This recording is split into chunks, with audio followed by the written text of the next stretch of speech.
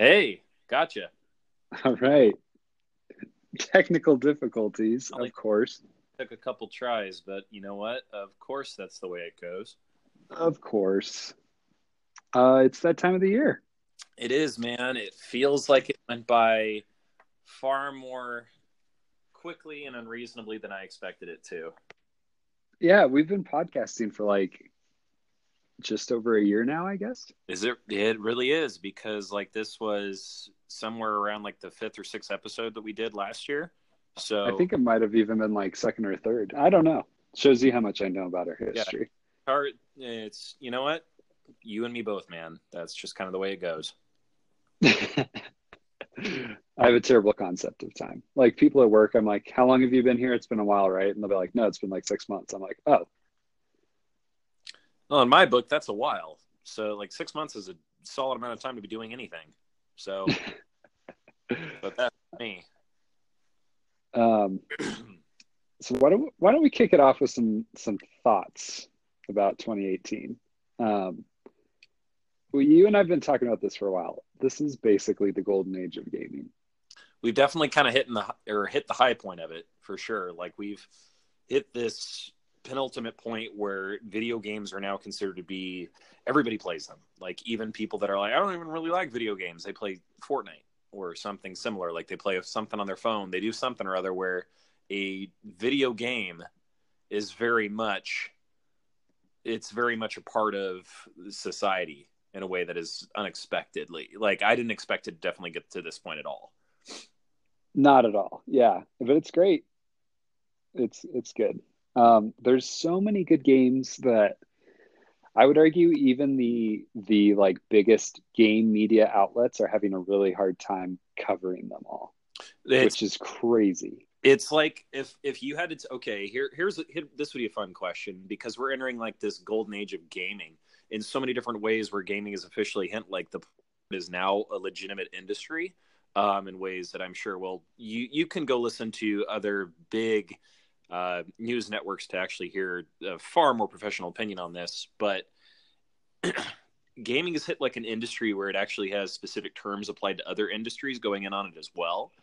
Where if you were to take 2018 and sum it up in one word for the gaming industry, you could say crunch, both for the media perspective, the industry perspective, which is the sheer amount of games that are being put out, the quality and the manpower put behind them, and then just the amount of time that's required to really take in all that gaming has to offer. 2018 was crunchier.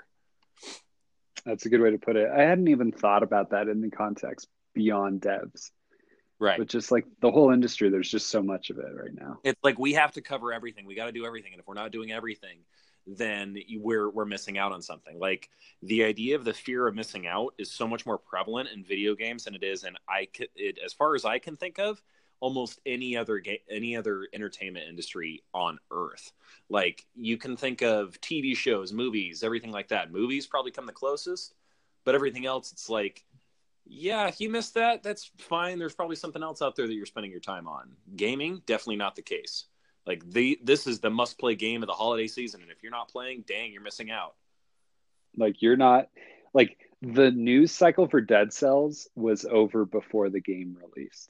Yep, which It's is pretty wild. it's insane to me. Yeah, no, it's bonkers, and it kind of spurred the creation of this podcast for us to be something that isn't by people who get codes all the time and isn't by people who play video games 24/7. Right. For you and me, it was a game of hardware. We both got PS4s, Yep, which we both adored. You got on the Switch. I did. Which Um, I adore even more than my PS4, if I'm telling the truth. I got a Switch Pro controller, which I just love. Yep, that was a good investment. I got one as well. Totally, I'd say the best investment I put in a controller as far as I can think of. The only possible exception being those Logitech DualShock Pro controllers that came out on PlayStation 2. Those of you who had one, you know what I'm talking about, and you agree with me. Um, everything else is just kind of, it's good, but nothing nearly worth the improvement for my gaming experience that I got from having a Switch Pro. Oh, interesting. Um, yeah, I think it's probably the best controller of the three major consoles, which just blows my mind. Um, for me, I actually upgraded my headset. Shout out for the SteelSeries Arctis 3 Bluetooth. The fact that like I didn't even know it existed, but this is a headset that can like plug into something and connect to Bluetooth on another device. So podcast plus games, Heck yeah, man. that's the name of it. That's really cool. Yeah, I love it. You want to take this next note? Yeah, absolutely. So, uh, wait, the too many games to play or the off to a good start? About the beginning of your year. So I got off to a really good start where I kind of churned through a couple games. I beat The Legend of Zelda to begin with. Like that was definitely a big mark. Sorry, I've had kind of a bit of a cold thing over the past couple weeks. Um, I got off to a good start, really kind of churning through a couple games, really beating everything, kind of getting off to a good roll. And then once like the school year started, everything started coming out. I started getting distracted. It immediately became like, oh, I'm fully employed. There is no way that I'll be able to keep up with all the games that I want to play. Um, and it just started to get overwhelming. Like I think I started talking to you about it. I beat Legend of Zelda this year. I beat Hollow Knight this year. I beat God of War this year. I beat all these games. I beat Spider-Man yesterday. Like I got on a roll where I've got free time and I get to enjoy different things that I want to play. But as soon as work takes over, that goes out the window. And I think again, it's very indicative of just the way that people who work full time have a very large difficulty keeping this up as a hobby. Uh, and that's just that kind of sucks. But I guess it's also kind of a sign of the times in a way. You know what I mean? Absolutely. It's like the best worst problem. Right. Worst best problem. I don't even know what I want to play. There's so many good games, which just used to not be the case. Which like definitely that's a topic that we don't necessarily have to cover on the episode. I can always talk to you about it after. But I made a list today of like these are the games that I want to play, and I'm like having to like narrow down. Okay, what do I want to beat? Like what do I want to do? Because I need to do it in terms of I have to complete it before I do something else, or else I'm just going to keep bouncing off of things like a weird hyperactive pinball. Right. And that's the thing is like for me, the year has been such a blur for games. I almost like have a hard time remembering what I've actually played, which I had to like look up. And that's just Right. crazy because I played a lot. I forgot But God of War this year. That's how crazy of a year this has been. That like legitimately until I went through my list and like looked at the releases for the year and like people's game of the year for 2018, I was like, holy crap, I beat God of War this year. That was like the one game of the year contender that came out this year that I'm having to think about, which is mind blowing. And that to me states a lot about how the year went. yeah, that's funny. This was a year that I actually got into a bunch of gaming podcasts that I want to run through real quick. Waypoint, that's by the guys over at Vice who run Waypoint, which is their gaming website. Really interesting team. They're kind of hilarious. I would say that they look at games in like a larger cultural context than just like the gaming industry, but just like and beyond just like IGN's level of like TV and movies, but to just like beyond. Like these guys are even into politics and they're not hesitant to talk about it. And it somehow comes together really well, which is really wild. I weirdly enough almost gotten like this. It was so surreal over the holidays, just talking to, you know, how you talk to relatives about things, you know, here and there. I got into a discussion with my stepdad about how gaming was becoming an industry. And like and somehow like he asked me, okay, you need to explain that because that doesn't make sense to me at all, because he works in shipping. And so the thought that gaming could be a legitimate economic enterprise is just not really in his scope, because he doesn't enjoy video games. All he knows about them is that they distract his damn sons from getting their damn jobs, you know? And and I just kind of talked to him about it, and I started talking about crunch with him, and then we just got into this, like, I think a good 45-minute long conversation where we're just kind of discussing the economics of production. And I started thinking about it and realizing, man, can you imagine what kind of an effect it would have on the gaming industry if game developers had labor restrictions and labor requirements and unions? It's coming. It's coming. And I started thinking about the distant ramifications of that, where you've got, okay, let's say you and I are, you know, as just a metaphor, you and I are a gaming developer and a worker for said developer, respectively. Okay, you, the CFO, tell me that I have, you know, 3 months to produce the sequel that we really, really need, right? And it's got to be this great, fantastic thing, because, you know, and 3 months, of course, is just not even remotely possible. I have to produce a DLC that's groundbreaking in 3 months, and it better be good. Well, okay, I'm not unionized. I have to do this because I could get fired if I don't do it right. But now all of a sudden I have a union. Unions implant specific working hours. They have wage protection, health benefits, everything like that. All of a sudden, the concept of churning a game like Red Dead Redemption 2 out in 3 or 4 years after GTA 5 pops out, or what, 5 or 6? I don't even know. All of a sudden, all those people that are working like 60-hour work weeks, oh, geez, they can't work more than 40, or it's a federal crime. You know, you're exploiting you're exploiting your workers. You can't do that. So now that game that took 5 years of 60-hour crunch weeks to make, like all year, all of a sudden that game doesn't come out for 10 years. What happens to the gaming industry? You know, that was like something I didn't even think about until I started putting it in terms like that. Yeah, it's going to be interesting. Yeah, I think it's going to be interesting. There's going to be, I think, more local unions first, but maybe we'll do another podcast on that. It's an interesting topic. Talk about it and get your take on it, because again, this is all from we would very much be doing the layman gaming thing, where you understand everything we're talking about, and all I know about it is like, this is how I understand that companies work. It'll be really fun to kind of get that sort of discussion on it. What it'll probably be is it'll probably start at least as call it the Ubisoft developers unionize and come to an agreement with Ubisoft rather than national laws,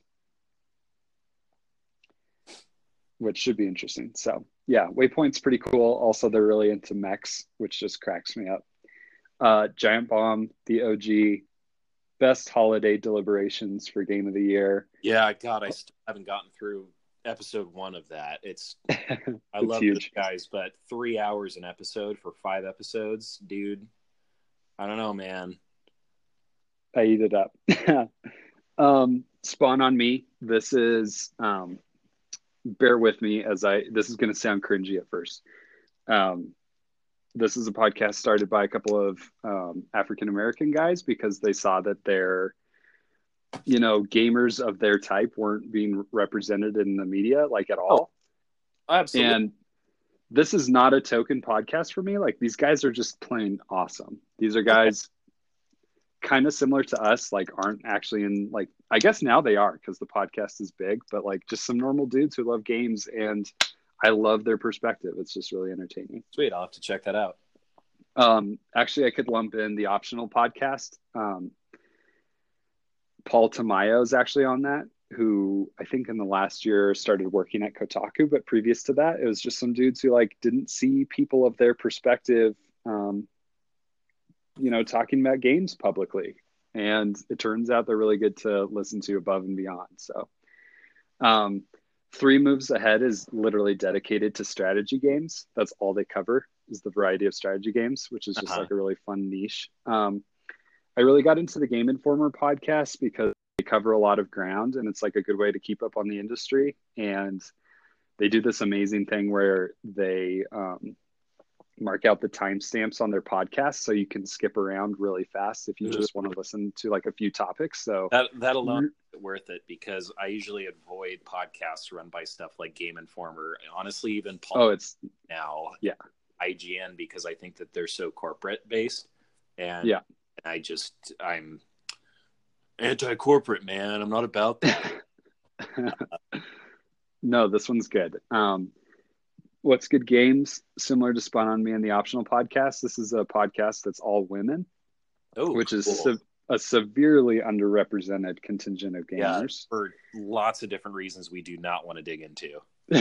But they're awesome. They're a lot of fun. Right. Um, Dipping into IGN, Destiny, Team Fire Chat. I would say that my major gripe with them is they're like almost always negative on the game, but it's like a good way to like understand what is coming out and also keep up on Destiny rumors. Okay, I'm gonna pull the chip on my shoulder out here and say, Trevor, if you aren't always negative whenever you talk about Destiny, you don't play Destiny as much as everybody else. Fact. Because And I'm okay with that. that's legitimate. Just the way that Destiny has become. Like anytime I talk, because you know me, I've put years of my, like probably at this point close to a solid amount of time in my life playing that game series, like Destiny 1 and 2 now, and all of their residual expansions. And I hate Destiny, but at the same time, I also love Destiny. That's like consistent with just how that game is and people's mindsets. And so when you're talking about a fire team, fire team chat, or like whatever the podcasts are, if they're Destiny, Yeah. they're going to be predominantly negative. Because Oh, for sure. if you put a lot of time into Destiny, you have nothing but negative to say about it, because a lot of the systems on it are just really crushing to people who want to min max it. Whereas people who don't have the amount of time just go, well, guess I won't play it. And that, but again, that's a topic for another episode because Destiny's not going anywhere. No, it's not. The other one is Nintendo voice chat. I started listening when I got a Switch, just because I was so out of touch with Nintendo news, and On my list. they just have fun, dude. They just love Nintendo. That's partly why for me Switch is the console year, even after the year that all three game consoles had, because like if you play Nintendo, it's probably because you love Nintendo. Like it generates an amount of love and loyalty for a entire company that I think Microsoft and Sony can't even come close to understanding. For sure. And then the preeminent Yep. podcast for both of us, Split Screen, Kotaku's Split Screen. It's so good. Kirk, my boy. My boy. Kirk, our favorite games journalist. Jason Schreier, the most shrewd games journalist. Mitty Myers. Oh, so glad she's finally an official member, dude. Oh, I know. That was the piece it was missing. She's hilarious, and she brings a different perspective. So she brings our perspective. That's the thing. Yeah, maybe. So those are the podcasts. The last thing before we actually get into our game categories, my favorite thing that happened this year was the Dead Cells review that KO'd that IGN Nintendo editor. Do you remember this? So much. This is probably the one news story this year that still jumps out to me on the regular. Like whenever I play Dead Cells, like, man, I remember when a guy completely stole somebody else's review of this game. And then it turned out every bit of, like, he's literally a high up editor. He is the Nintendo editor at IGN, the biggest American news video game network. And he's just like plagiarizing all of his work. What? Like that right there was huge, because you get fed this constant statement that like plagiarism is wrong in journalism, it's wrong in academia, you will get caught, it will never work. And then this guy literally got to probably the biggest game publishing company in the world. He got to an editor for it. Like he was editing an entire news section for a third of the stuff that they're going to cover, or a quarter of it, I guess. And that's mind-boggling.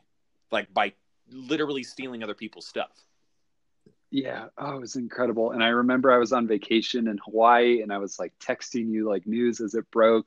Yep. Speaking of Jason Schreier, this guy like challenged Jason Schreier to find anything else, and literally like Schreier and then like a horde of internet zombies basically dug up everything. People came out of the woodwork who had been like trying to call this out for months. It was hilarious. The dude just kept digging himself a bigger and bigger hole. It was unreal. Everybody learned a valuable lesson that denial in this case did not help. Still not helping him. All right, what do you say we dive in? Yeah, you want to get rolling on it? Let's do it. Let's do it. Categories in no particular order. Comeback game of the year. I think it's pretty clear. Yeah. It's Destiny. Yeah, you got to give it to him. I mean, Destiny 2 is almost a universally reviled game. Like, apart from its weird launch, which you've already covered in a previous episode, and we won't get super into it because we've talked about Destiny to death. Everybody does. I'm sure we'll talk about it again if you and I ever get a chance to go through the Forge stuff. I'm sure I'll, at least in the near future, lament the fact that I couldn't play the new Forge stuff. But like, for a game that, for me, I bounced off of after a marginal amount of time with it compared to its predecessor, that it came back so strongly and snared everybody back in and was just so good. Like, you and I played Forsaken again. Like, right. I got it for us and we played through it again. Like, total comeback. Like, and props to them. Beyond impressive. Like, props to them for actually, listening and actually doing the work. So right. It was a good one. I think Forsaken may be seen as the high point for the series. Oh, all time. It's the expansion to beat, and for a lot of players who are all lying to themselves because that's all we can do anymore. If Destiny 3, because there will be a Destiny 3 before there's ever a continually evolving game universe, like, wow. For Destiny 3, if it isn't as good out of the gate as Forsaken was, a lot of people are going to bounce off of it. Everybody that said they're going to do that is a liar, but like, that's kind of where the mindset is. That's how good Forsaken is. So yeah, it's true. It's true. The game I can't stop playing. For me, this was actually a series of games, and I didn't even realize it until I was like putting this list together. You look at those; those are all strategy games. Those are all strategy turn-based games. And like, if you had just asked me off the cuff, like in November, like, "Hey, what did you play a lot of?" I would have just been like, "I don't know." But Into the Breach, Civ 6, Darkest Dungeon, Banner Saga 3, Mario and Rabbids Kingdom Battle, One More Turn, baby. You know why I've avoided all, like, I think of those games, the only two I actively own, but only one I've actively played any time on, Darkest Dungeon, Into the Breach. I avoid those because that One More Turn is such a trap for me. It's so good though. It's the next, my three that I'm going to talk about after we're done talking about yours have that same vibe to them, and all three of them I have to like distance myself from, or else I get stuck in a trap. Yeah, they're so good. How about you? Oh man, for me, Dead Cells, Destiny, and Diablo 3, like my 3Ds. Those are three staple games, really. Yeah, like Dead Cells, because I love the rhythm of the game. I love roguelikes. Like, if you talk to me about games that I'll invest in if I'll just drop money on it. If you tell me it's a roguelike, and then give me a really cool central concept to it, oh yeah, I'll play it. Dead Cells is Castlevania inspired Dark Souls roguelike. Dude, sign me up, I'm in. And I'm playing it. Like, heck yeah, I love that game. Destiny is Halo, but what if you added in cool mystical gunslingers? Yep, sweet, I'm in. Diablo 3. Everybody who's ever played any video games ever knows what Diablo is. Diablo 3 just makes it endlessly replayable. So all three of those are like based on the idea of taking a character, building them up, getting progressively more powerful, and unleashing God power. And that's a power fantasy I go to video games for, I guess, like outing myself a bit. But there it is. If you literally had only those three games, you would be set for like 5 years. Yeah, that'd be good. Like, oh, I got to the max power thing on my Necromancer on Diablo. I'll just do another one. Oh, I got all my stuff for my Hunter. Sweet, I'll just do my Titan. Oh, I never will beat Dead Cells because I'm not good GUD, so oh well. That's just the way it goes with some of these games. Yeah, really is. The game I can't stop thinking about. So I was in Portland. I was at Powell's bookstore. Yep. City of Books, literally one square block of a city that's a bookstore. It's incredible. Like, one of my favorite places on planet Earth. The best black hole on the West Coast, by the way. truly. And I'm like, I'm in the book racks, and I hear this guy start talking about The Witcher No, and how his buddy needs to play it. And he's like, yeah, I guess I own it. I just haven't opened it. dude. And the guy's like, dude, you have to play. And I had to speak up, and I was like, man, you really should play it. It is that good. And his buddy, who was trying to convince him without losing a beat, just was like, yeah, this guy knows what he's talking about. See, He wasn't surprised. like the fact that I've had that exact same interaction with like multiple different people in my own town tells me that this is a consistent vibe. Like The Witcher is like a cult, whereas other games are like just oh yeah, this is fun. The Witcher is like, this isn't fun, but you're gonna love it anyway. And it's like this guy who is in PALs trying to convince his friend is completely unsurprised that a stranger would chime in. Because if It's just that good of a Witcher, game. if you play The Witcher, you love it. There's no like, I kind of like this game I'm playing. It's like, you're playing The Witcher, you're about The Witcher. Like it's that obtuse. It's in the same way that like Dark Souls games are obtuse, where if Yes. you're playing them, it's because you like them, not because someone is like, you have to play it. It's so much fun. You're like, no, it isn't. This is the opposite of fun. You keep playing it because you love it and because it's bought you in Yes. some way. So if I remember right, I think I beat the base game either late last year or early this year. And then because we were talking, I'm pretty sure we talked about in our last Game of the Year episode that you really dug Witcher 3 and we're looking forward to the DLC. yes, that's right. So I basically finally got into Heart of Stone. Oh my goodness, what incredible writing. Two of the best video game characters ever written. And then I got into you told me, dude. And then I got into Blood and Wine, which is literally an entirely new game, new area, new story, new arc. It's what an incredible deal. What an incredible send off for Geralt. So much fan service in that extra in Blood and Wine too. Like Heart of Stone had some fan service in it. Like there were a couple characters brought in from like other parts of the story, like Geralt's extended universe. But Blood and Wine, legit the entire region, the characters that pop up in it, everything that they talk to you and they know about you and everybody's like, oh hey, it's you, like all of that. If you had never read any of the books, did not understand what Toussaint was, or who the Duchess was, didn't understand who Regis was, like that would have kind of been like, oh, that's interesting. But for me, like Regis was a character that before this freaking game, I legit thought was dead. And so That's so crazy. And so did Geralt. Way! This is insane. It was such a good DLC. He is one of my favorite video game companions of all up there time. with Garrus Vakarian from Mass Effect. Yeah, that's what I was going to say too. Yeah, it's just his performance is so good. And Iron Bull in the same effect. So good. So good. So how about you? What games can you man.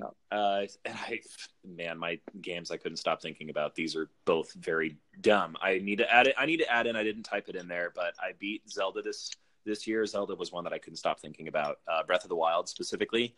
Once I kind of got in the swing of that, I played it a lot.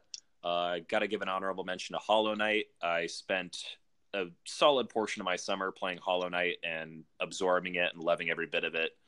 But my big one, like when I was writing for our notes for this episode, the two that I couldn't get out of my head for various reasons, one with guilt, one with absolute love and joy, was Red Dead Redemption 2, which I can't get out of my brain because I'm like, man, I really should be playing this game. It's supposed to be one of the best games ever made. And then I start playing it and I go, God, there's so much to do. I don't want to deal with it. And I turn it off. And then Spider-Man, the 2018 Marvel Spider-Man, which I power on and I'm like, oh my God, there's so much to do. Thank you, Insomniac. And I just go off and I have like a blast swinging around the city. Like I can't get them out of my head.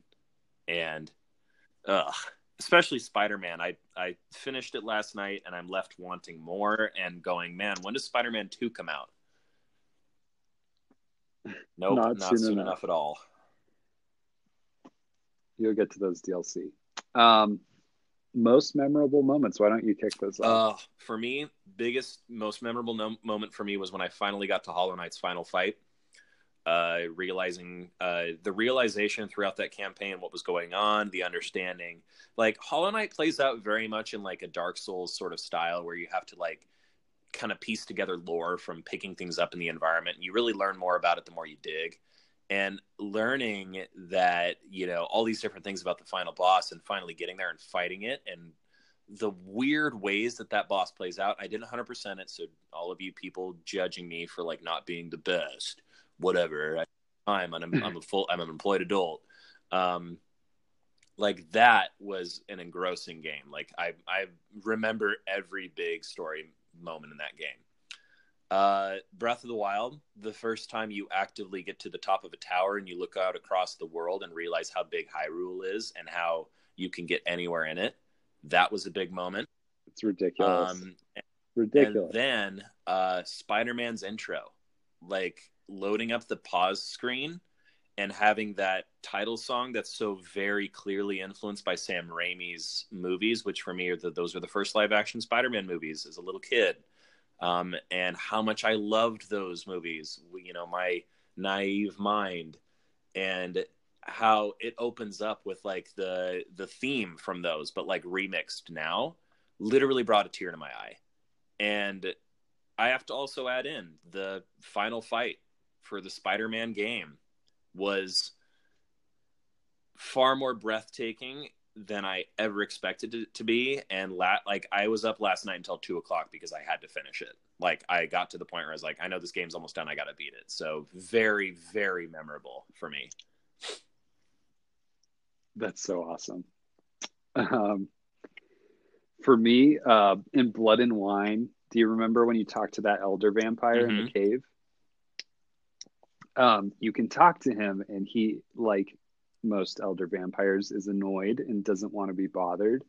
And it's funny because Geralt's like, hey, like that's like some of the best writing CD Projekt Red did for them. Yeah. So Geralt's like, hey, I got questions, dude. And he's like, all right, you've got one. Don't test me. So I ask one. And then I'm like, you know what? I'm going to be a little bit sassy here. I'm going to ask another one. Straight up, dude drops to the ground, phases over to me, rips Geralt's throat out. Yep. Game over. They had to make it like, they had to make it super clear that you think you're all high and mighty because you're this badass white wolf monster slayer. This is a creature that is older than anything you could possibly imagine and is stronger and otherworldly, and it wants to spend its time sleeping. And you're like, no, it's gonna kill you. He's tolerating you. Yeah. And then like also that just reminds me of the reveal, like talking to Regis, and he explains that vampires basically came to that planet because of like the convergence or whatever it's called. Vampires and they are humans. They are literal monsters like that came through with all the other monsters. Yeah, they're just like aliens basically. That's so cool. Fantasy series, in my opinion. The farewell to Geralt and Yennefer was just excellent. Well, for you only know if you've beat Geralt those games. And Yennefer for me. But we don't need to talk about that. Yeah, we'll pass. In Deus Ex, which is a game that I finally played this year, there's this mission where you are working for Task Force 14, which is this international. Is this from Mankind Divided or from Human Revolution? So the game that I'm potentially going to ask you if that should be my next single player game. Oh, it should be. Then maybe that you should spoiler cast that one because maybe I don't want to know what happens. Okay, I will censor it and say there is a mission where you need to do something sneaky in your office. Okay, it's really good. And then actually Mario and Rabbids Kingdom Battle, the reveal of the mini bosses on the final level, an absolute delight.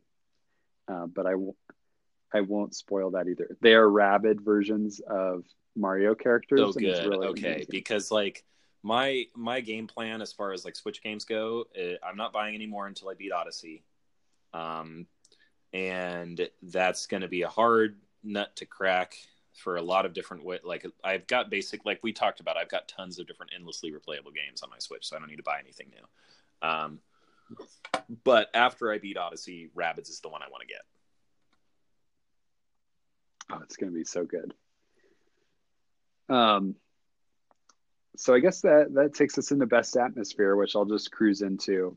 I finally played Deus Ex: Mankind Divided. Let me look up when that actually was. I want to say released. Let's see, 2016. Whoa, man! It's so good though. Like, it's crazy to me that there are not more cyberpunk video games. Somehow there aren't. But Deus Ex just absolutely nails this atmosphere. You're in Europe.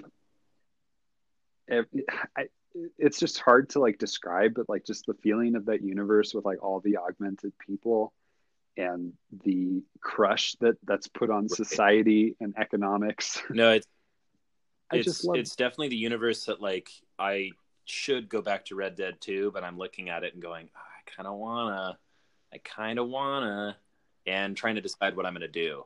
So that's one of the prominence on my list when I ask you for your opinion, which we'll probably do after the episode. But I want to find out what you think I should play next. But it's do you think the first person perspective helped immerse you more in the universe, or do you think that it like felt a little awkward at times?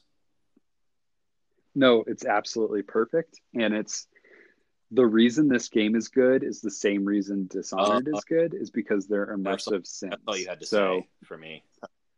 Systematic worlds, you've got your powers, everything is a puzzle that could be solved a dozen ways. Every corner of the world is dripping with lore, dripping with atmosphere. It's incredible. And you legit talked me out of getting Prey after that speech right there. Like, I was going to get Prey for us, and you decided that I needed to get something else. And like the same idea that you should have like a first-person sim makes a great game. There aren't enough of them, and they don't sell very well. So, like the ones I can think of off the top of my head are Dishonored, Prey, and Deus Ex. BioShock, bud, which we will talk about because I saw that Infinite was on your list of games you haven't beaten yet, and we need to have a discussion. Oh yeah, I'll get to that. But yeah, I didn't list it because it's been so long that those have released. But yep, no, that's nice. One of the best. So how about you? Best atmosphere? Hollow Knight wins it handily. For me, it was a game that I played a decent amount. I played the final fight, and I played like a solid amount of like the exploration stuff, like just kind of like, or like the arena fighting. There's a couple different scenes where you just have to do like a fight, where I plugged in on my TV and used my Switch Pro controller to beat it because I just needed the precise kind of buttons that the Pro controller offers. I felt that the Switch, like having it spaced out, I didn't feel as precise with what I did. But most of it I played in handheld mode, and I wore headphones while I played it. And the music and the sound design of that game for such a small studio is it's incomparable. Like nothing ever has come as close as that to me for being a game that I just wanted to like experience and listen to and enjoy. So that one absolutely is the best atmosphere. But then as a solid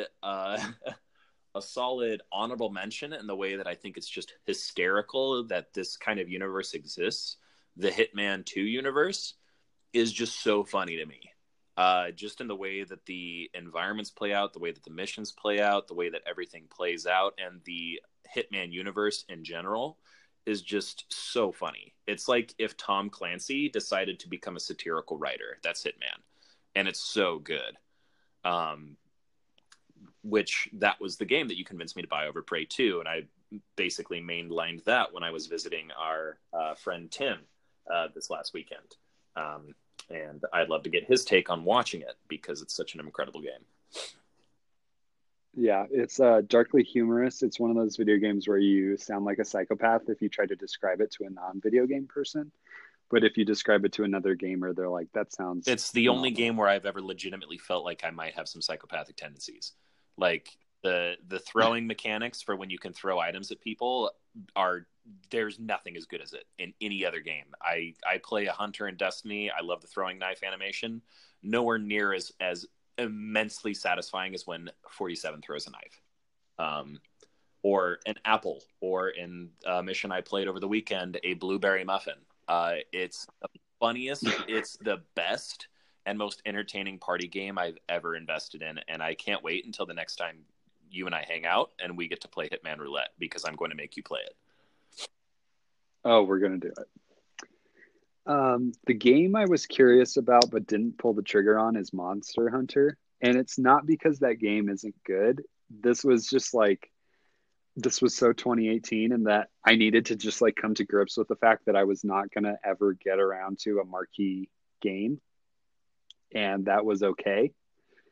I probably would love Monster Hunter, but like, I just don't really want to sink the time into it. I'd rather play other games. So that was a game that I just constantly was like on the cusp of buying until I was just like, you know what? It's okay. I think that's one that, with all the lessons that they've learned in this first console, like big time console release of Monster Hunter, that because this is the only mainstream release, and it's actually the most.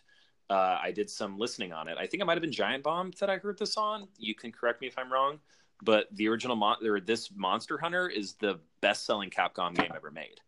And yes, yeah, like the fact that they managed to do that, and the lessons that they probably learned from the multitude of critic reviews on it, it's only going to make the next Monster Hunter to come out mainstream even more groundbreaking, and that's the one I think you and I are going to bomb into, which is going to be really fun, because Monster Hunter World is a game that I honestly loved, but know that I probably wouldn't be into it on my own, which is why I didn't play it, and we'll talk about that in a little while. Very interesting. How about you? Kingdom Battle.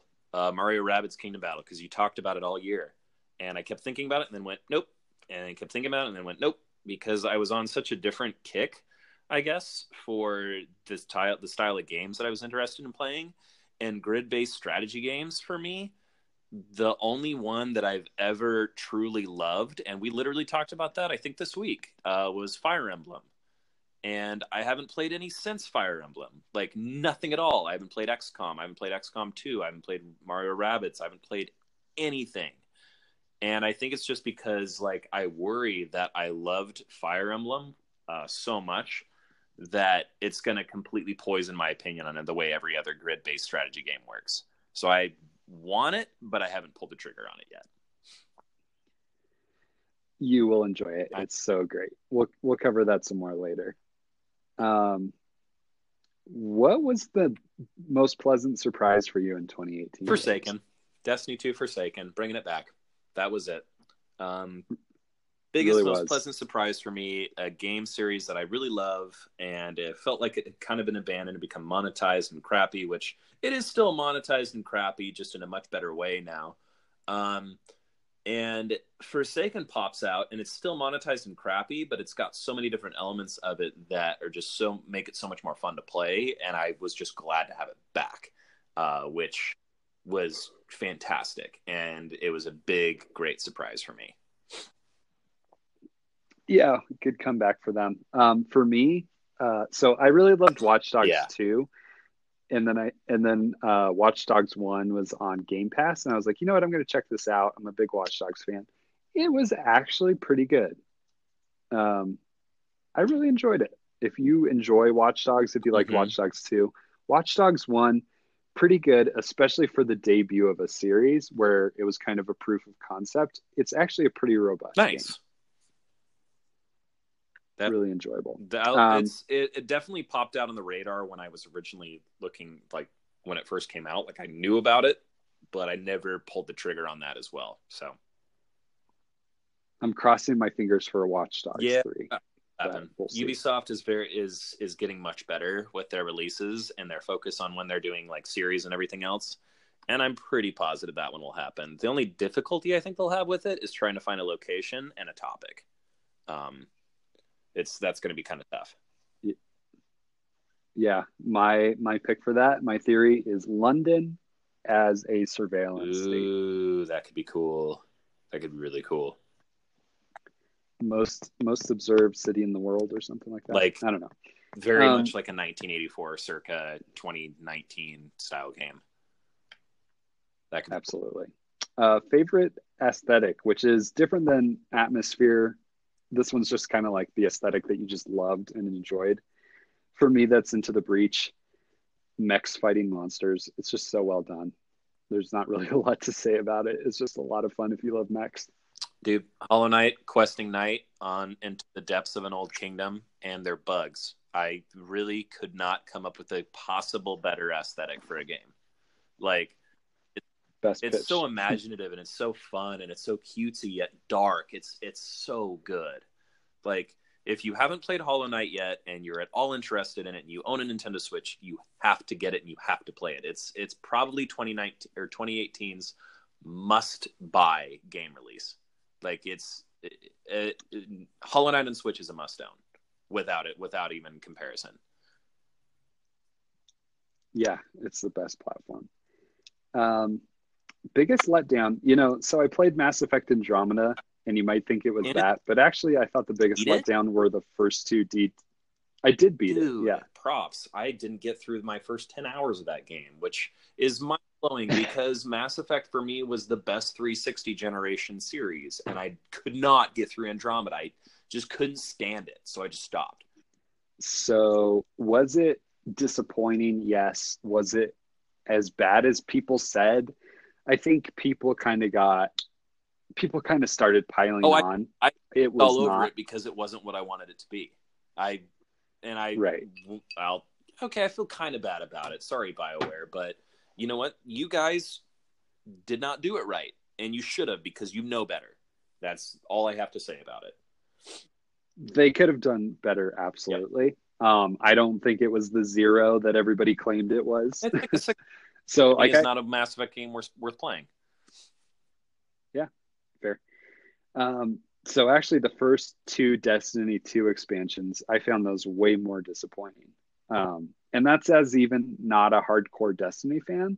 Like, I'm just pretty average. They were just so bland. Boring. They really are. What a disappointment. Yep. Absolutely. Speaking of, yeah. My biggest letdown, I couldn't really think of any gaming moments from 2018 that I was really let down about. Like, when I bought a game, I knew what I was getting into. I played it, I loved it, I knew it, or I liked it and thought it was fine, and all these different things.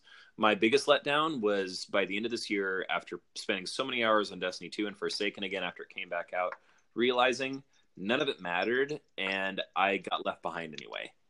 Like, that's the biggest disappointment I have with Destiny 2. And again, that's an episode that I think we should record and talk about some other time if you ever get back into Destiny. Otherwise, that can be my one mini-sode that I do on my own, where I just rant about that for 3 hours. But that is my biggest letdown, is that I spent so much time on Destiny 2 only to realize that I was in a vocal minority, or I was in a silent minority, as opposed to the vocal minority, which is the streamers that play 10 times the amount I do and get everything to go their way. And that is what I think is just kind of why it's a big letdown to me. Yeah, I'm sure we'll cover Destiny more in 2019. The game I expected to play more of was FIFA. I've always put a lot of time into FIFA every year. For whatever reason, I was playing other games. Not necessarily a good or a bad thing, just talk about a game that I've always been curious about but never pulled the trigger on, FIFA. I adore it. Had a lot of fun with it when I played it in Denver at your place, but I've never owned a game of it. Like, I've never actually bought it. It's it's EA, so it's very corporate, but it is an absolute masterpiece in control schemes. Right. I have never, I genuinely personally cannot think of another game that I know that I can teach somebody to play with 2 triggers, 2 buttons, and the sticks. Yep. And then they can go on to continue learning the controls for the next 2 years. That's probably how it's going to be with me, because I have a general idea how to play it now. And it was a lot of fun when we did play it, really exhilarating in a way that sports games haven't ever been. That was a lot of fun. So I can definitely see the appeal. Like, I get it now, I guess, is what I'm trying to say. It is the bleeding edge of sports games in every way, shape, Right. and form, for better and for worse. Well, my game that I expected to play more was Monster Hunter World. And the biggest reason why I didn't was because I was playing it by myself. And I wasn't willing to put in the extra time when I already had Destiny 2 as a game as a service game that I was playing all the time. I didn't want to spend that extra time to create a community for myself in Monster Hunter World like I had with Destiny, which is the main thing that stopped me from playing it. I think even if I had had one person to play it with, I would have played it all the time. But I was playing it by myself, and after a while, it just stopped being fun because it felt like the same thing every time. So I eventually gave up on it. Totally Yep. fair. The game I'm just plain happy to have in play is Breath of the Wild. Yeah. I know I've touched on this before, so I'll just be brief. But like, this is a game that like I play with my wife.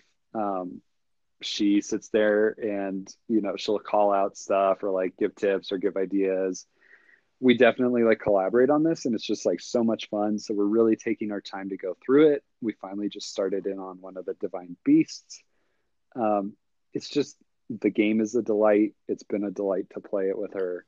By the way, if you got a Switch and you don't have it, like, what? By the way, I haven't commented on it just yet, but you did mention earlier that as soon as Metroid Prime comes out on the Switch, which I'm sure we're going to get a Metroid Prime collection soon enough. Like, I'm biding my time. That's probably going to be the next Switch title I buy, is I'm going to wait until that comes out and then just snap it up immediately.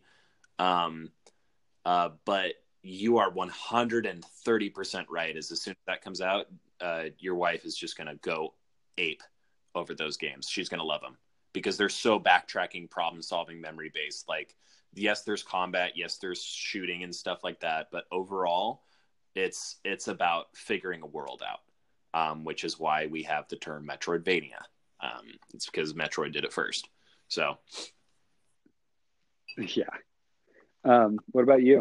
Dude, I love the fact that we can play Overwatch now. In fact, like, yes. I miss that we haven't played it in a little while because I've been having so much fun actually playing it with somebody and voice chatting with someone while I play Overwatch. But I love that we're finally on that train. And then the fact that in 2018, now 2019, I have a Spider-Man game that I am fulfilling in a very distant way my 5-year-old self's fantasy of being able to actively feel what it's like to play Spider-Man. Like, I love that game. I was telling my friend Michael from PUC, who's the only other person I know that's beaten it so far. I was telling it, I finished it and then texted him and said, dude, I know you're asleep, but Spider-Man is probably in my top 5 video games of all time. And he texts me back. He's like, dude, I know. It's in a way where if you read any reviews of it, the constant response is like, man, I wish they'd updated the open world more, but man, does it feel good to swing. And when they use the word exhilarating or impressive or just a plain blast, they're underselling it because it feels better than any traversal mechanic in any game ever made. Like, nothing comes close. It's I can vouch for that. It's so fun. And so I'm just so happy that I have it and I can play it and I'm loving it. And it'll be a game that even if like I'm tired from work and I know I'm not going to play games very much, I'll come home and spend like a half an hour just swinging around the city and feel that. It's so incredible. Yep. I even love the side quests, which is crazy because I'll probably never get bored of swinging down and beating up crooks that are stealing things from a car. Like, I'll never get bored of that. I've been loving it every single time it happens. All right, so Connor, if you were a listener to this podcast and you had to bet on what our favorite console of the year was, what would you bet on? Definitely the PlayStation 4. Just kidding, the Switch. Because it's the Switch. All we ever talk about is the Switch. Switch. Most fun console. It's so great. And best controller. Yep. Best controllers, plural.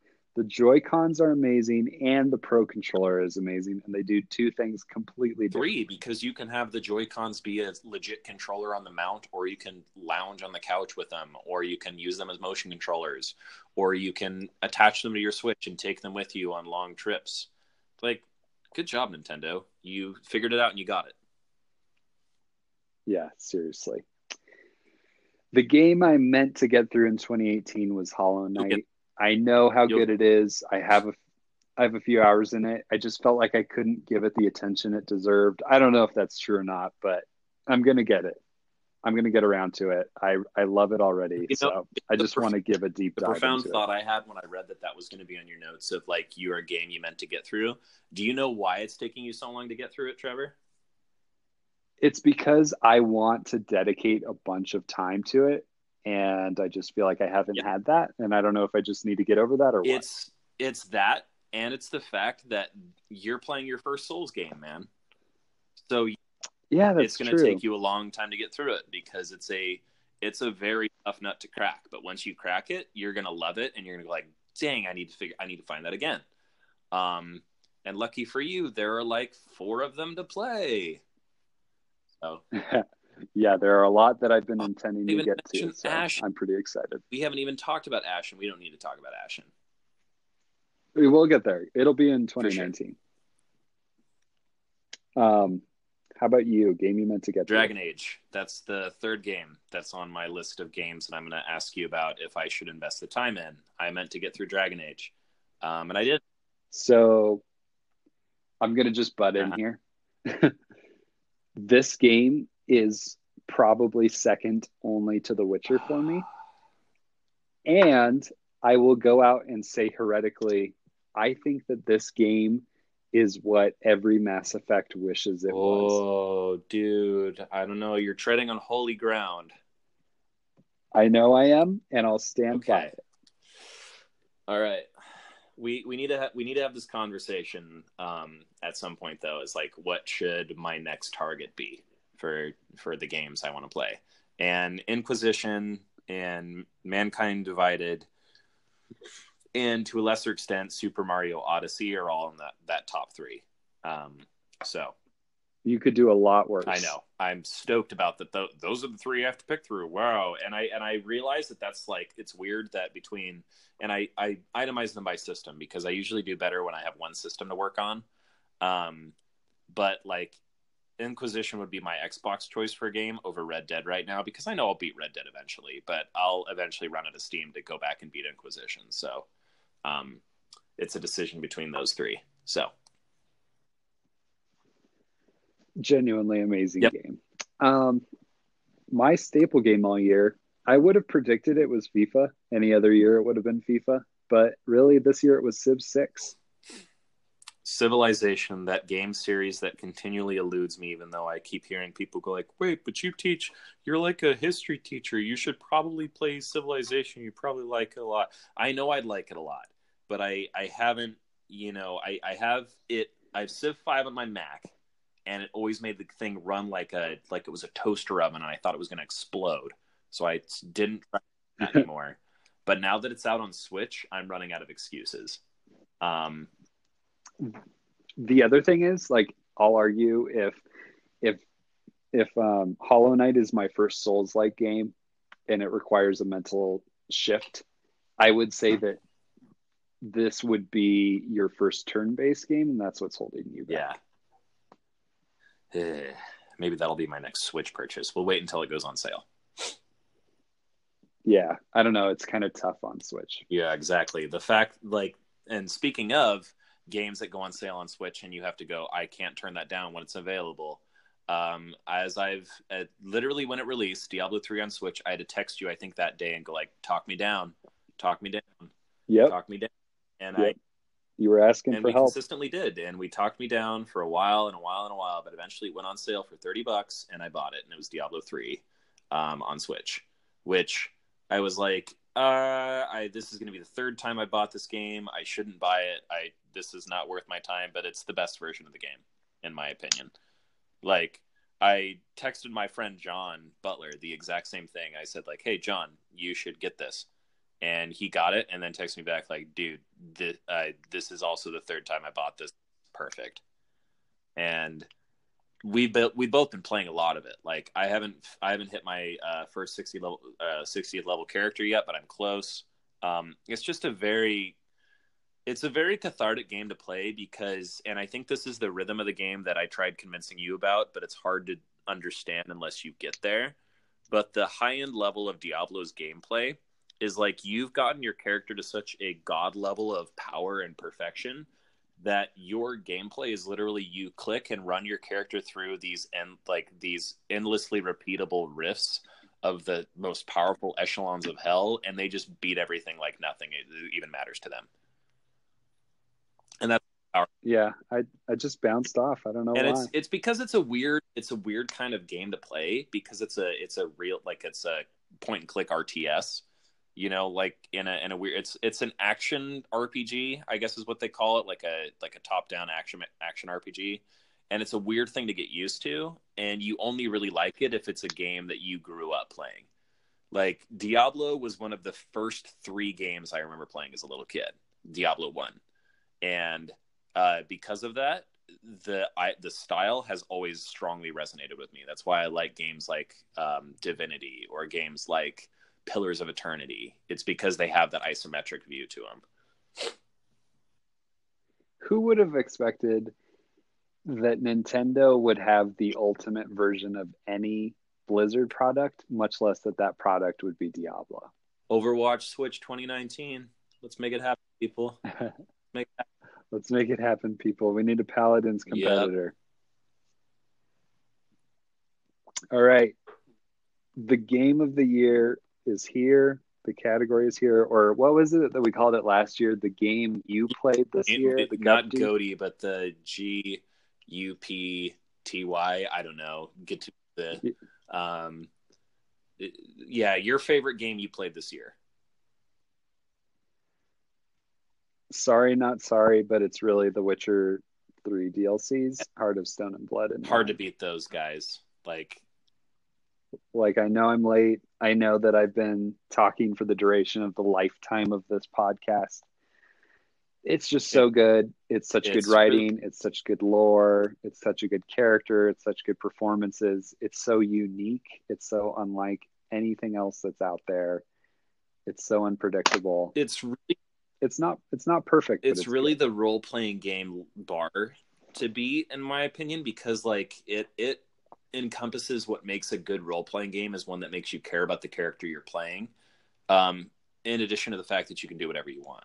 Like, there are 2 different kinds of RPGs that you can go out and buy, and they're games where you become a character and you play that character knowing and understanding a story element and like a mindset and like an alignment and all these different things. Or you go out and you just live your own power fantasy. The 2 best examples of each one are The Witcher 3 for you know how the character is going to end, you know the story, you understand the stakes, and you have to play this character as he's been preconceived. And Skyrim, which is this game that lets you do literally whatever you want. You want to be a weird necrotic skeleton guy that shoots cheese at people, there's probably a mod for that. Go do it. Live your best life, dude. And Witcher 3 is unsurpassable for now.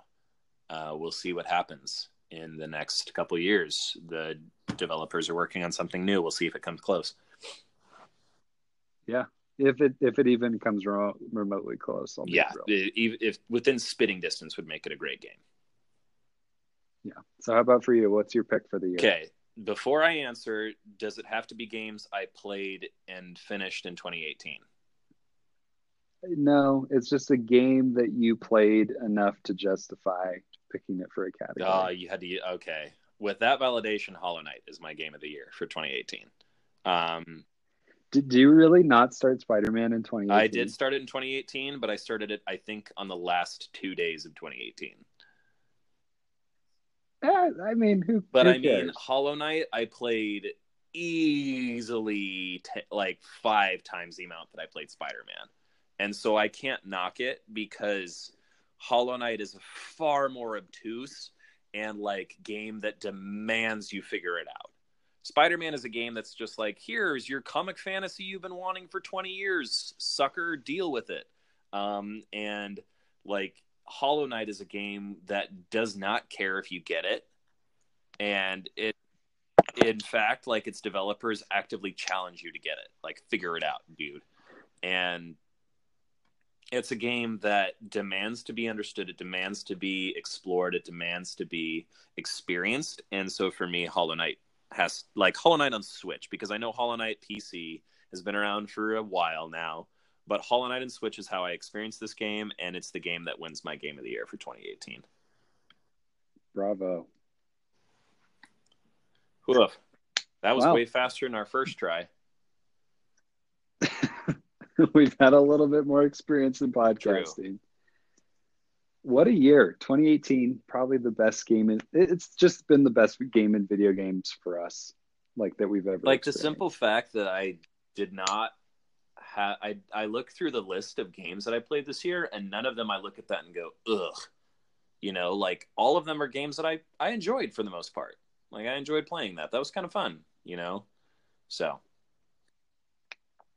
Yeah, what an incredible time. And my 2017 biggest surprise, Far Cry Blood Dragon. What a wild time that was. What a wild time. What another era that was. All right, well, that's a wrap. Man. Here's to a good 2019. Heck yeah, I'll make it happen, Captain. All right. Later. See ya.